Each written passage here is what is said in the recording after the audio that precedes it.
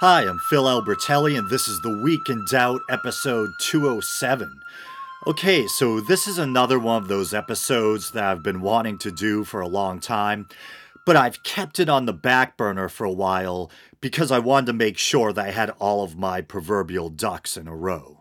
The subject in question has to do with Peter Joseph's 2007 documentary film Zeitgeist, or more specifically, the claims the film makes regarding mythology and or ancient religion and how all that supposedly ties into the so-called Christ myth. And I know 2007 was a long time ago, and the Zeitgeist film series has already been discussed and criticized 6 ways to Sunday, but as a lover of things like mythology, comparative religion, ancient history, and also just as a person who cares about facts and intellectual honesty, it still gets under my skin whenever I hear people repeating the ideas or what I deem as the fallacies or falsehoods found in the movie. I want to make my quote unquote agenda crystal clear right up front. If you're a regular listener, then you're probably well aware that I'm an atheist, more specifically an agnostic atheist, so I don't take issue with the claims made in part one or the first third of Zeitgeist because I'm some devout believer who feels a need to defend the faith. To be completely honest, I'm on the fence when it comes to mythicism, the belief that there was no historical Jesus and the idea or concept of Jesus was based on earlier myths of dying and rising gods. I maintain a healthy skepticism when it comes to mythicism, but I'm not closed off to the idea and I'm willing to be persuaded. Often on the show, I myself have brought up the pagan influences on Christianity, the pagan roots of certain Christian holidays and traditions, so I'm not spooked by the idea that Christianity was influenced by older or surrounding traditions. My problem isn't with mythicism in general, but rather the specific and what I see as the intellectually dishonest, or in fairness, maybe just the plain erroneous claims made in Zeitgeist. So, on the off chance that you're not familiar with Zeitgeist, it started out as a kind of self made, self published video that became this viral internet sensation. It's especially popular among conspiracy theorist types. No offense intended, just didn't know how else to word that.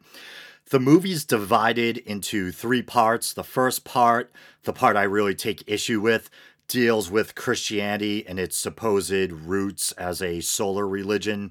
The second part deals with economics or global finance, the type of stuff that makes my eyes glaze over. And the third part is a kind of conspiracy theorist take on 9/11.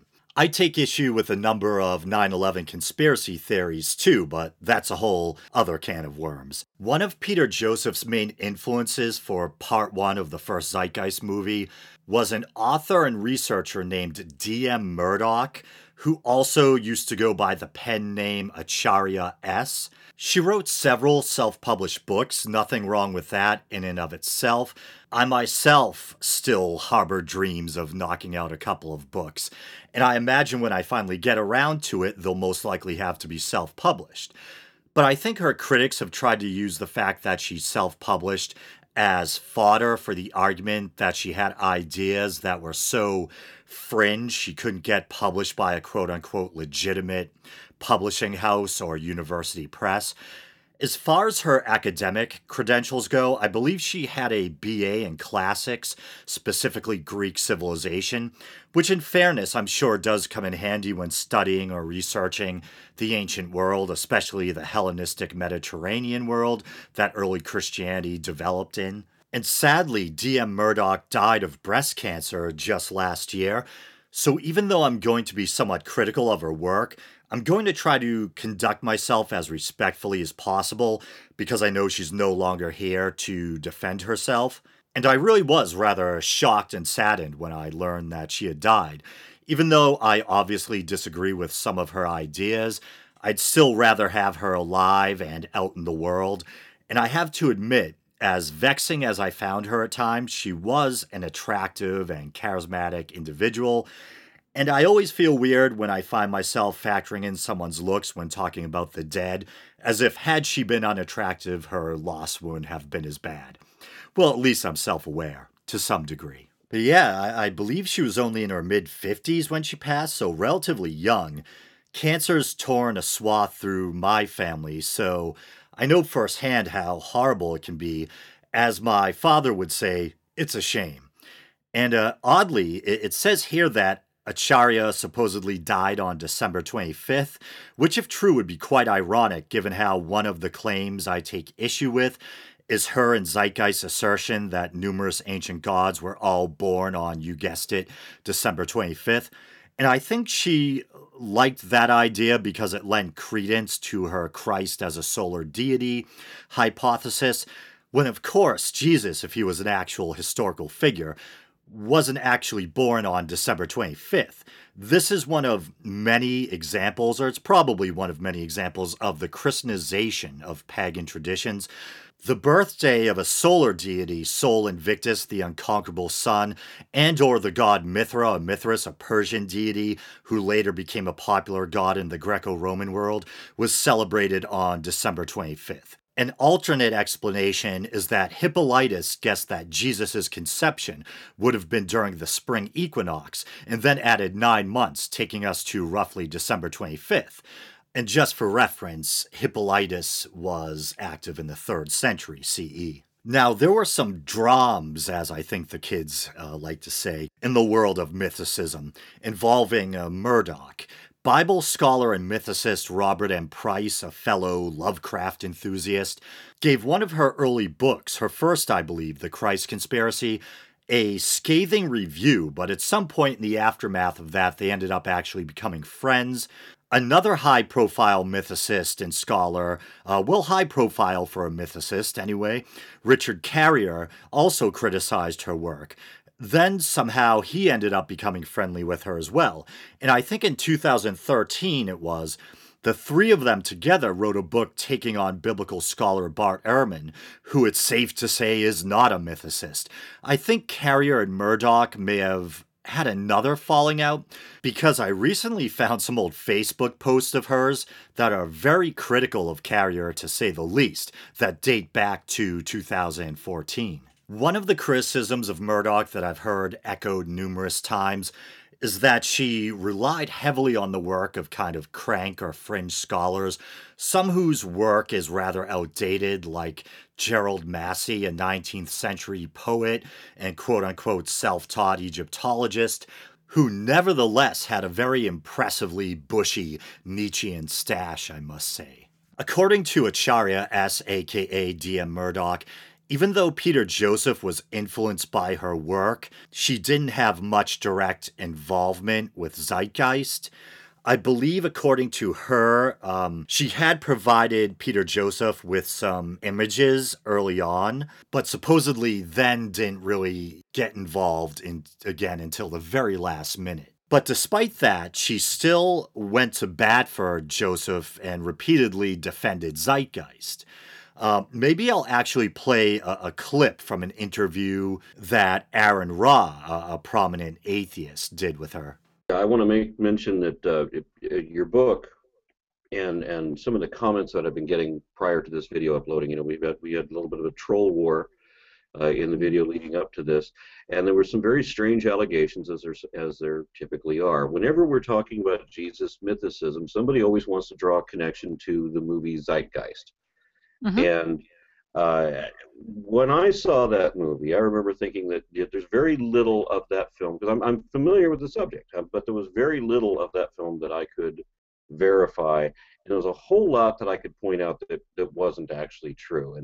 And so that movie is highly questionable, and I don't think anybody here is representing that film or necessarily anything in that film. Would that be correct? No. No. Let's step back from that for a minute now. Okay, so that film was created by someone who contacted me a year before and asked me for some images, and we steered him towards images that were ultimately several of which were used in the film. And then a year later I got contacted by, I didn't really know him, Peter Joseph, and then all of a sudden he showed me the film, and I said, holy moly, I got to talk to this guy. So I talked to him, and I corrected him on a couple of things, but otherwise And we're only talking about the religion part, the first third of that part movie. Of the first film. Yeah. Otherwise, other than the corrections I gave him, it is accurate. Now, I don't know if anyone else noticed that, but it jumped out at me. Other than the corrections I gave him, it is accurate. Well, how about saying what it was that he got wrong? You know, it might be tiny little things that don't really matter, or they might be some doozies, you know? But yeah, I found that kind of odd. Except for the stuff he got wrong, it was accurate, you know? And I probably won't play it just because it's such a short clip. But later on that same interview, Aaron brings up another criticism that's often leveled against Zeitgeist, and that's that has a problem with a homophone. And a homophone isn't a gay instrument. It's basically a homonym. You know, two words that sound alike but have different meanings or spellings. So Peter Joseph uses the term Son of God, S-U-N, almost like he's using that as evidence that Jesus was really a solar deity. The problem being that that specific play on words only works in English. I don't think it would have worked in first century Greek. But Acharya S. basically says that wasn't meant to be taken seriously, that it's just a little pun. It's a play on words that poets and scholars over the centuries supposedly used to like to employ. Take that for what it's worth, I guess. But I know this has been quite a preamble, so I might as well finally get into discussing the movie's specific claims. And I've already done that a little, but I'll play a clip from Zeitgeist in which Peter Joseph rattles off a list of ancient gods, claiming that they all have these very specific, shall we say, Christ-like attributes in common.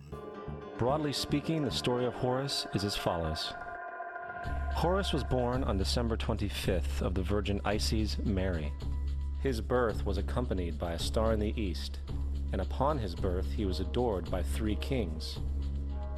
At the age of 12, he was a prodigal child teacher, and at the age of 30, he was baptized by a figure known as Anup, and thus began his ministry. Horus had 12 disciples he traveled about with, performing miracles such as healing the sick and walking on water. Horus was known by many gestural names such as the Truth, the Light, God's Anointed Son, the Good Shepherd, the Lamb of God, and many others. After being betrayed by Typhon, Horus was crucified, buried for 3 days, and thus resurrected. These attributes of Horus, whether original or not, seem to permeate many cultures of the world, for many other gods are found to have the same general mythological structure. Attis of Phrygia, born of the Virgin Nana on December 25th, crucified, placed in a tomb, and after 3 days was resurrected. Krishna of India, born of the Virgin Devaki, with a star in the east signaling his coming.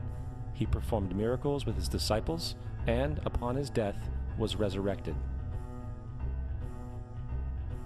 Dionysius of Greece, born of a virgin on December 25th, was a traveling teacher who performed miracles such as turning water into wine.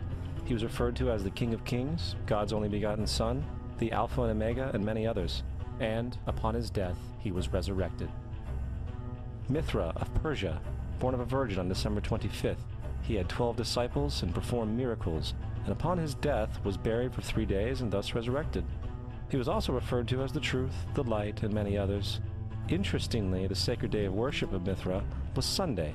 So I think as a lover of mythology and as a skeptic, what sent red flags up for me regarding that clip when I first watched Zeitgeist is how uniform the proposed similarities are. There's no doubt that there are similarities and parallels to be found between different religions and mythologies. For instance, when I was a kid, I remember being struck myself by the prevalence of the dying and rising myth and how much it reminded me of the Christian story of the death and resurrection. The Norse god Odin hanging self-impaled from the world tree, the Egyptian god Osiris torn apart and resurrected, and so on. So there's definitely these archetypal ideas and images that we find across the board. In some cases, it might be a matter of cultural cross-pollination or direct line. In others, it might have more to do with the fact that as human beings, there's certain ideas or symbols that resonate with us emotionally and or psychologically, so we find them showing up somewhat universally. But when you see these very specific claims, like all these gods were all born on the 25th specifically, or that they were all crucified, I think that definitely raises skeptical alarm bells and cries out for some fact checking. Now, one thing I've noticed about Acharya S, and this is as close as I'll probably get to an ad hominem when talking about her, is that she seems to sometimes take things a bit too personally, and rather than sticking with the facts or admitting when she's wrong, she would instead kind of defiantly backpedal or move the goalpost. For instance, when people pointed out the problem with claiming all these gods were all born on December 25th, instead of simply saying, yeah, you're right, not all these figures were technically born on the 25th, she instead would get indignant and claim they were using the term the 25th, I don't know, generally or broadly, to mean that these figures were all connected to the winter solstice. Her theory being that Christ was just another cookie cutter god in a successive line of solar deities. But to me, not only is this intellectually dishonest, it's not very scholarly. As a scholar, I don't mean I'm a scholar, but but her and other scholars, I think your job in part is to accurately transmit information. And calling foul on the December 25th thing isn't just splitting hairs. There's a big difference between saying a figure is connected to or associated with the winter solstice and stating as a fact that that figure was said to, at least according to the narrative, have been born specifically on the 25th. In my opinion, just be honest, point out the actual parallels without stretching or fudging the facts to fit your narrative. Okay, so now I'll address some of Peter Joseph's claims regarding some of these specific deities. So first, Dionysus, arguably my favorite god. You guys already know I'm a huge Doors fan, and Jim had an affinity for Dionysus. And back in my angst-ridden early 20s, I used to read a lot of Nietzsche, or Nietzsche, tomato, tomato, and I especially liked his book, The Birth of Tragedy, in which he talks about art and music and the relationship between the Dionysian and Apollonian principles. And also, Dionysus is just plain awesome. The association with alcohol and intoxication, hanging out with wild women, etc. But of course, Dionysus was more than just a mere wine god. He was kind of a god of primordial ecstasy. As he's described in the title of one book I've read, he's an archetypal image of indestructible life. And probably because of his association with the vine and grapes, he also was associated with things like civilization and agriculture, I believe, and even the giving of laws, etc. And I think this is a whole nother can of worms, but I think Acharya S. also argued that there was some connection between Dionysus and Moses. But anyway, was Dionysus born on December 25th? Some say he was born, or his birth was celebrated around January 6th, but Acharya says this is still equivalent to December 25th when you figure in or adjust for the change to the Julian calendar. I don't know. The virgin birth thing is really quite a stretch. There's two different versions of Dionysus's birth narrative. In one, it said that Zeus had been having an affair with a mortal woman named Semele. Zeus's jealous wife, Hera, tricks the pregnant Semele into requesting that Zeus reveal his true form to her. Zeus finally appears wreathed in lightning or thunderbolts. A mere mortal, Semele was unable to withstand his true form and was incinerated by his lightning.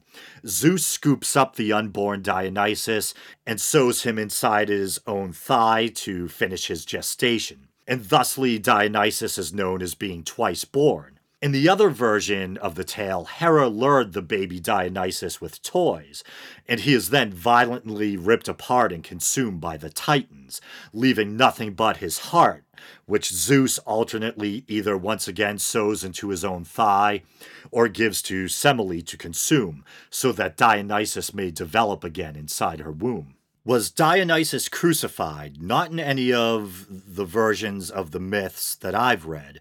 I guess being eaten and ripped apart by titans was bad enough. There were images of some kind of amulet floating around on the net that supposedly depicted a crucified Dionysus, but from what I could find, the opinion seems to be that it was either a fake or if real, it probably dated back to around the 3rd century, meaning that the crucifixion imagery could have been influenced by Christianity rather than the other way around. Peter Joseph claims Dionysus was known as the only begotten Son of God and the King of Kings. As others have pointed out, this doesn't really make a lot of sense. Greek mythology, or the religion of the ancient Greeks, was of course polytheistic. And Zeus, the king of the gods, is famously depicted as a kind of divine philanderer. He had many children sired with both mortals and other Olympian deities.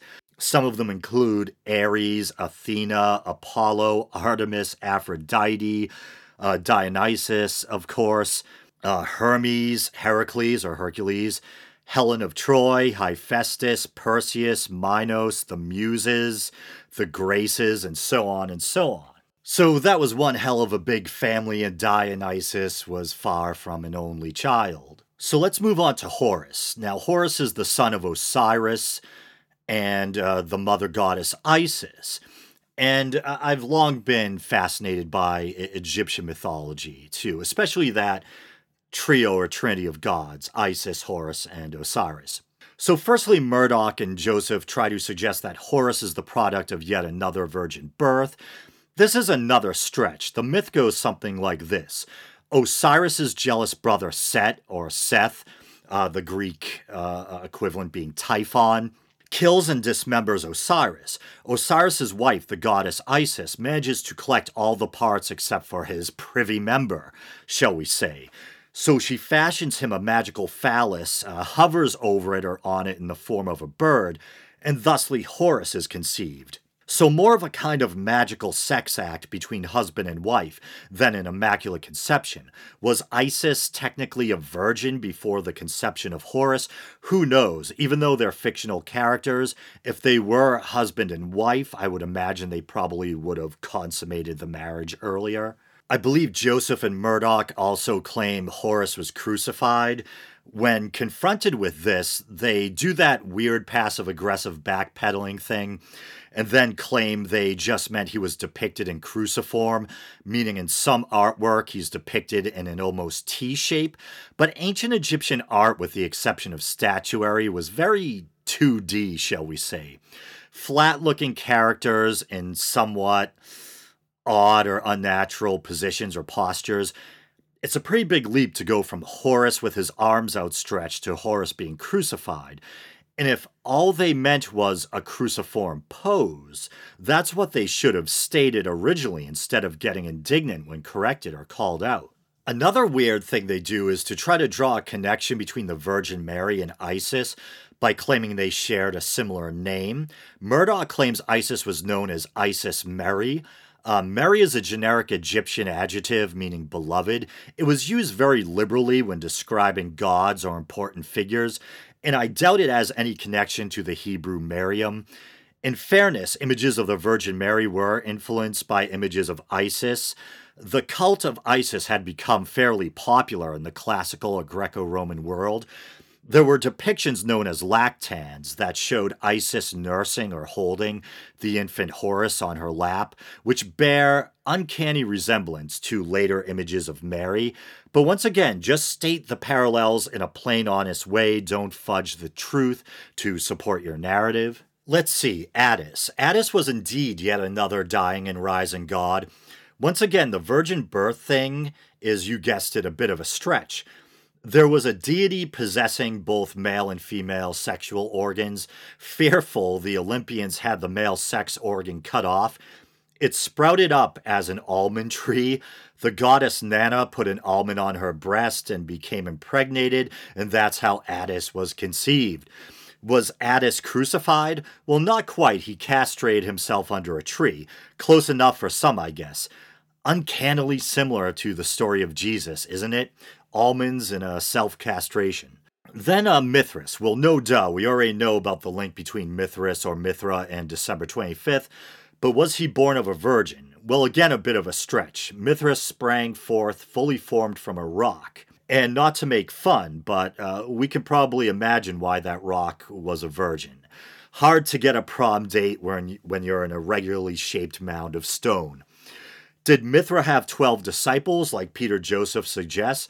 Well, that's probably a stretch too. Mithra did have a couple of assistants and a bunch of animal helpers, but it seems this idea of 12 disciples is taken from an image in which Mithra appears to be flanked on either side by 6 panels, 12 altogether, each containing a human figure. A bit of a leap to go from that to 12 disciples. So now Krishna. Was Krishna born on the 25th? Not from what I could ascertain. From multiple sources, the consensus seems to be he would have been born, if he were real, around sometime in July, or at least what would be July for us. Was he the product of a virgin birth? Not really.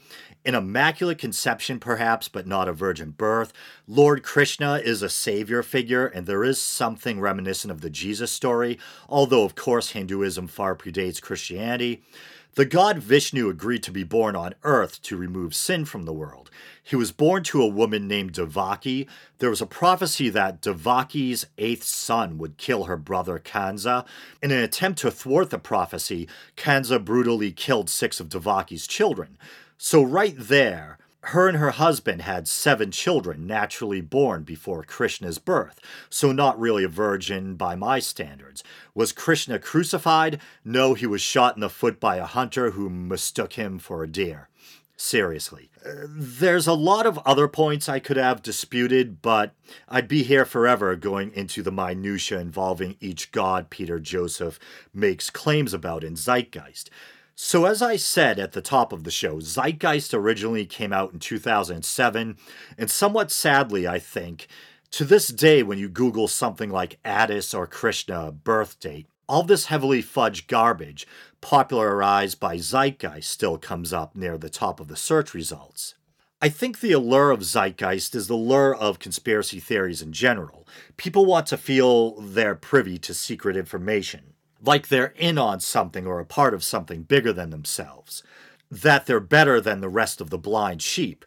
And ironically, it's conspiracy theorists, in my opinion, who often display this kind of cult-like mindset. They'll claim it's others who aren't looking at the world with open eyes, and yet they'll swallow the rhetoric in something like Zeitgeist hook, line, and sinker. And I have to admit, Peter Joseph does a pretty good job putting those videos together. The first one starts off with these profound-sounding voiceovers, unsettling music, frantic and jarring imagery of war and explosions. And then we go into the quote-unquote truth about religion and global finance and 9/11, as if Peter Joseph's saying, the world's a scary and chaotic place and you've all been lied to, but I have the answers. My advice would be always think for yourself and don't be afraid to double-check the claims of others, including me. I hope you guys dug this episode. You know the drill: Twitter, Facebook, YouTube. If you are watching on YouTube, please like, comment, and subscribe. It will help the podcast grow, hopefully, and get more noticed. If you want to help the show out monetarily, you can do so by using the PayPal widget at the bottom of the Podbean page. There's all that alliteration. Or you can go to patreon.com/theweekindoubt and support the show for as little as 99 cents a month and quit anytime you want. And also, I recently started a second channel simply entitled Phil Reads. And it's just me reading poetry and other highfalutin stuff. So if you dig that kind of thing, please subscribe to that. I think at the moment I have a whopping 4 subscribers. We'll see how it goes. If more people subscribe over time, I'll keep that going. If not, just to save some face, I'll close the whole damn thing down. All right, guys, until next week.